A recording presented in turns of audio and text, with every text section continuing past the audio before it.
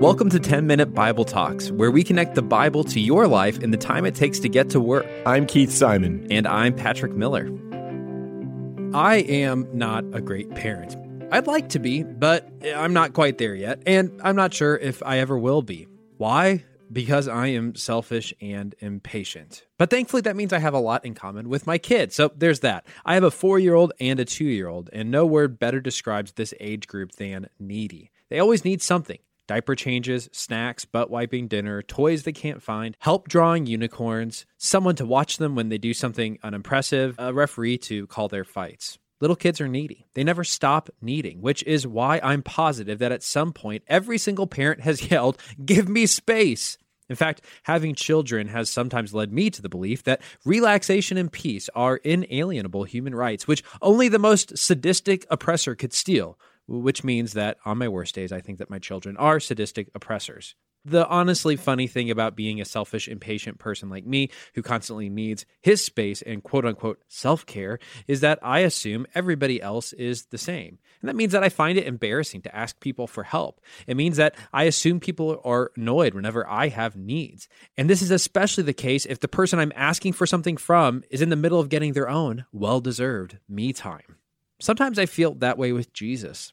Like Jesus is just too busy for me and my needs. He doesn't want me to be a spiritual 3-year-old. He probably gets frustrated with all the ways that I can't do things and I should be able to do them, but I can't. But does that picture of Jesus as the impatient, selfish parent like me, does that actually match the picture of Jesus in Mark? Well, let's pick it up in Mark 6:30. The apostles gathered around Jesus and reported to him all that they had done and taught. Then, because so many people were coming and going that they did not have a chance to even eat, he said to them, "Come with me by yourselves to a quiet place, and let's get some rest." So they went away by themselves in a boat to a solitary place. But many who saw them leaving recognized them and ran on foot from all the towns and got there ahead of them. When Jesus landed and he saw the large crowd, okay, so let's pause before we hear Jesus' response. What do you think Jesus did? I mean, he's trying to get away from the crowds because he's been so much with them that they haven't even had time to eat. And the disciples, they barely had any time to rest. And he says, guys, it's time for a little space after a long period of preaching and healing. Now's me time. Now's time for self-care. And like a massive posse of 3-year-olds, the crowds, they all guess where Jesus is going in his boat. They get there ahead of him on foot. And when Jesus gets there, they don't care what Jesus wanted to do. And so what would you do if you were Jesus? What would you do in your own life if someone interrupted you in the middle of a long-deserved me time at the end of a long, hard day?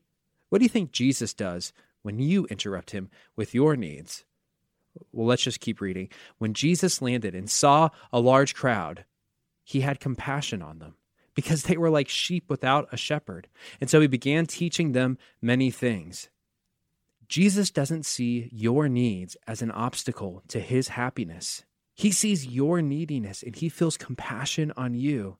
He sees you for what you are, a sheep without a shepherd. I shouldn't be surprised when my 2-year-old needs me. That's kind of in the nature of 2-year-olds. And our shepherd, Jesus, he isn't surprised when we act like sheep. We need him to feed us, to fill us with his love and joy. You need him to shepherd you and to guide you, to give you direction and purpose, to tell you what's next and where to go. You need your shepherd to protect you, to be with you when you're afraid and in anxiety. You need him to be there to secure you and to secure your ultimate destiny with him in the new creation. When you bring your needs to Jesus, he is not irritated. He has compassion. Are you keeping parts of your life from Jesus right now? And maybe you think you can't bring your next work meeting to Jesus. Well, you can. Or maybe you're overwhelmed with a messy house and chores and projects that need to get done. You can't bring those to Jesus.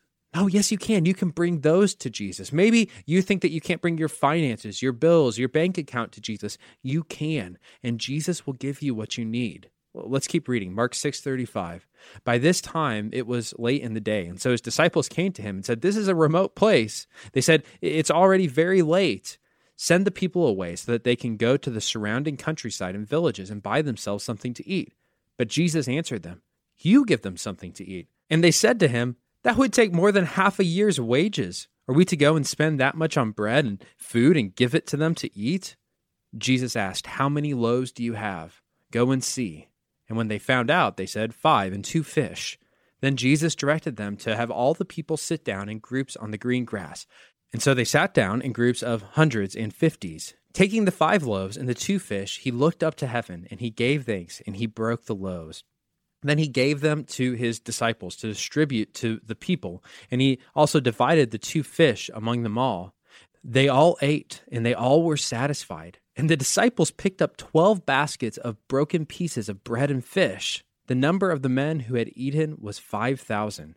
Jesus gives the crowd the food that they need. My point isn't to say that Jesus is your vending machine. He doesn't give you everything that you want. He gives you what you need, even if that's contrary to what you want.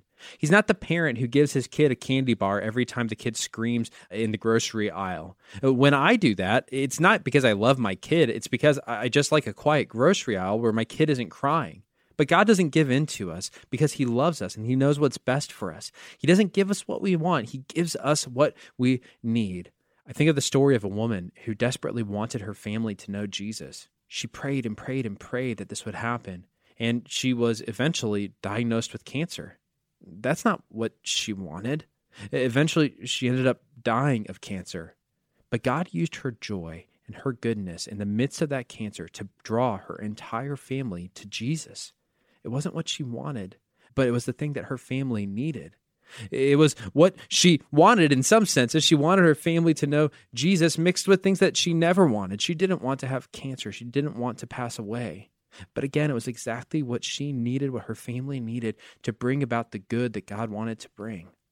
So I want you to bring your wants. I want you to bring your needs to Jesus today. He isn't bothered by them. He isn't annoyed when you do it. He wants to hear them. And he's a good parent. He's a good shepherd. He knows what you need, and he'll give it to you when you need it, how you need it. Thanks for listening. If you've enjoyed this content, please subscribe and give us a rating. That helps other people find this podcast more easily. Also, ask yourself, who could you share this podcast with? Texting an episode to a friend or a family member is a great way to help them grow spiritually. If you want to go deeper, check out our show notes for book recommendations.